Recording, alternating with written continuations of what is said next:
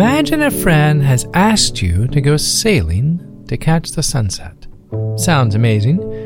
And if sunscreen and boat shoes aren't your thing, it's okay.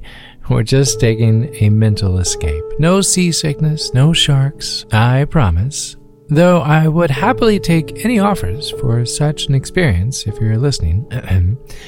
Anyway, it's a perfect evening, and as you set sail, life could not be more grand, with the wind in your hair and dolphins jumping next to you as you go further out to sea. Come on, we're just visualizing. We can have dolphins or even unicorns with us if we want. Turning around to see how far out you are, land is now just a dot on the horizon. Returning your gaze forward, you notice the sky is inundated with the darkest of clouds. Where did those come from, you ask? Within moments, you're in the middle of a giant storm. Waves stories high, lightning coming from every angle as the mast is struck and falls into the ocean, leaving you and your friend without any ability to steer to clear skies. But fortunately, just as quickly as the storm came, the storm has left. Exhausted, shaken, and soaked, you never liked those boat shoes anyway, you looked around to see the boat in tatters. Barely intact, but intact nonetheless. However, the radio does not work, and all you're left with are some crackers and a bottle of Prosecco that you were hoping to drink while watching the sunset. As the waves calm and you slowly compose yourself, you decide to wait for help. No need to alarm anyone, you say. I'm sure help will come by at some point. We're fine. Puzzled, your friend suggests trying to find a way back to shore. The life raft was busted by the lightning, they say, but I have flares. We can shoot one into the air for help. Whew, they say with great enthusiasm. Nah, you respond, we'll be fine. With the wide-eyed emoji stare coming right at you, the flare is shot into the air. An hour later, wrapped in a warm blanket and shoreside, after being rescued, you realize just how lost at sea you really were. Depression can be exactly this. One moment, the sun is out and you're with a best friend sipping bubbly, and the next moment you're lost at sea fighting for your life, knowing not where, why, or how it started, nor when, why, or how it will ever end. You're just there, riding the ups and downs and the sea of depression. But as you will learn in a moment, there's help, a rescue to the radiant flare that's illuminating the blanket of darkness overhead. Join me as we take a most crucial step in pushing back the clouds, calming the waves, and, most importantly, finding help. I'm Chad Lawson, and let's calm it down in 3, 2, 1. What would you think if I sang out of tune? Would you stand up and walk out on me? Lend me your ears and I'll sing you a song, and I'll try not to sing out of key. No, I get by with a little help from my friends. I get high with a little help from my friends. Gonna try with a little help from my friends. Some things are just easier to do with the help of a song, especially when it's by Lennon and McCartney. Going through life has its many uphills that no one wants to handle alone. From sitting by yourself at lunch on the first day of school to helping you move into your first apartment, there are fewer things in life more rewarding than having a true, no matter what, kind of friend. Something we tend to forget, however, is just as much as you jump at the chance to help them, they feel the same about you. I know at times, and I'm guilty of this more than I care to confess, asking for help feels as if we're placing a burden on them, no matter how small the ask is. But imagine being lost at sea with a flare in hand and not asking for help, only because you want to avoid troubling the Coast Guard. It sounds pretty silly, doesn't it? And even yet, if lighting the sky in the color of distress is still too much, maybe we should start simpler. Maybe by simply saying, "Hey, I'm not having the bluest of skies lately. Can we connect tomorrow?" Or something like, "I know this may seem a bit out of sorts, but would you mind just dropping a hello text the next few mornings? It would really help me start the day on an upswing." Asking for help doesn't have to be dramatic. And if it's easier, perhaps removing the stigma of asking for help and replacing it with, "Hey, just saying hello, just touching base." Because usually what follows the word hello is a conversation.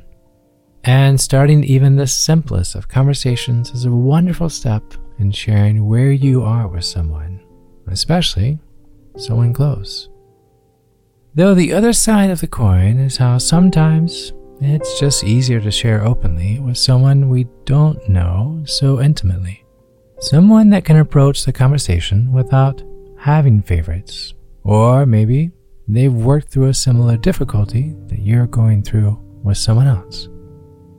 I have the most amazing mechanic that can resolve any issues that my car may have. But having Joe tune my piano is the last thing I would ever ask him to do. No offense, Joe. And while I love my acupuncturist and trust him completely, he's not who I would call first when breaking an arm, heaven forbid. And no, I'm not speaking that into being. But just as we have people in our lives that specialize in their specific talents, speaking with someone just as gifted in the ability to listen and prescribe wellness techniques is just as valid. Embracing the idea that someone has dedicated their life passionately to help you is a ray of warm sunshine coming through the window into a wintry room. Think of the one thing you have spent your entire life in pursuit of. Now imagine someone doing that in pursuit of helping you. Perhaps you're not ready to open, to share, to be vulnerable. It's perfectly okay to wear kitten gloves and to simply sit and just begin with, "Hi, I'm not okay, and I don't want to feel this way anymore. Can I give you a hint? A trained professional picked this up way before you even sat in the chair." Even if buttoning your coat, driving to the office, or logging into Zoom to meet them, you're taking the first step and no longer wanting to feel not okay. The next steps will come. Don't rush them. But for now, saying hi is the highest, most amazing, I'm so proud of you for doing this moment I can ever say. If I were in the room with you right now, I would give you the most sincere, honest hug you would ever have from a stranger, while he was wearing a KN95 mask and somehow being 6 feet apart, but gosh darn it, we would hug.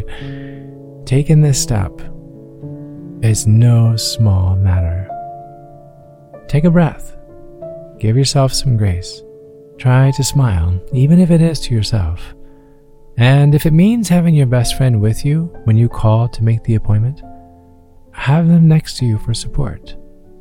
If it's the friend I think it is, they'll even be there early to take you. Right now, it feels like you're lost at sea in a busted sailboat with only a bottle of Prosecco and a flare gun. And while the Prosecco is a lovely tag-along, send a signal. Let someone know that you want to start feeling okay again. Slowly, at your own pace. But you want to feel okay again. Taking this very first step in reaching out to someone who's been through what you've been through, that has experienced what you are experiencing, will calm the waves, push back the clouds, and hold your hand as you safely come to shore.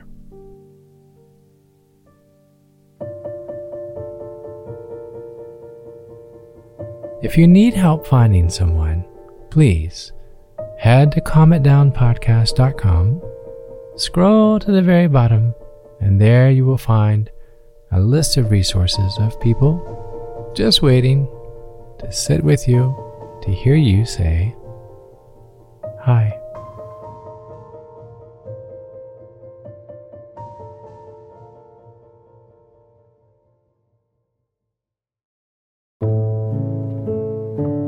To find more episodes of Calm It Down, hear the musical playlist from today's episode, or simply wanting to know where to send chocolate chip cookies, visit calmitdownpodcast.com. You'll even find additional resources for emotional support, including our online community and our Facebook page. You're not alone. You are not alone. This podcast was written and produced by yours truly, Chad Lawson, composer, pianist, and nationally recognized Sweet Tooth. And now something my attorney wants me to say. The views, expressions, and techniques in this episode are of my personal opinion and is not intended to, nor should they serve as a substitute for medical advice or diagnosis rendered to you by your individual doctor or other healthcare provider. Only a licensed physician should evaluate your situation, provide a diagnosis, or render other medical advice to you, and you should only act upon the advice of such physician. Now, what I like to say. I am an extreme empath by nature, but my profession is that of a composer and pianist, not a licensed therapist or physician. I hear from thousands of listeners how my music has helped them through various stages of emotional needs, and I simply want to offer this and future podcasts and aiding those needs. To find a list of licensed professionals in your area, please visit calmitdownpodcast.com. And finally, if you've enjoyed today's episode, please leave a review. While it takes less than 60 seconds to do, its impact will last for years to come, as every little bit helps in growing the awareness and the importance of emotional health.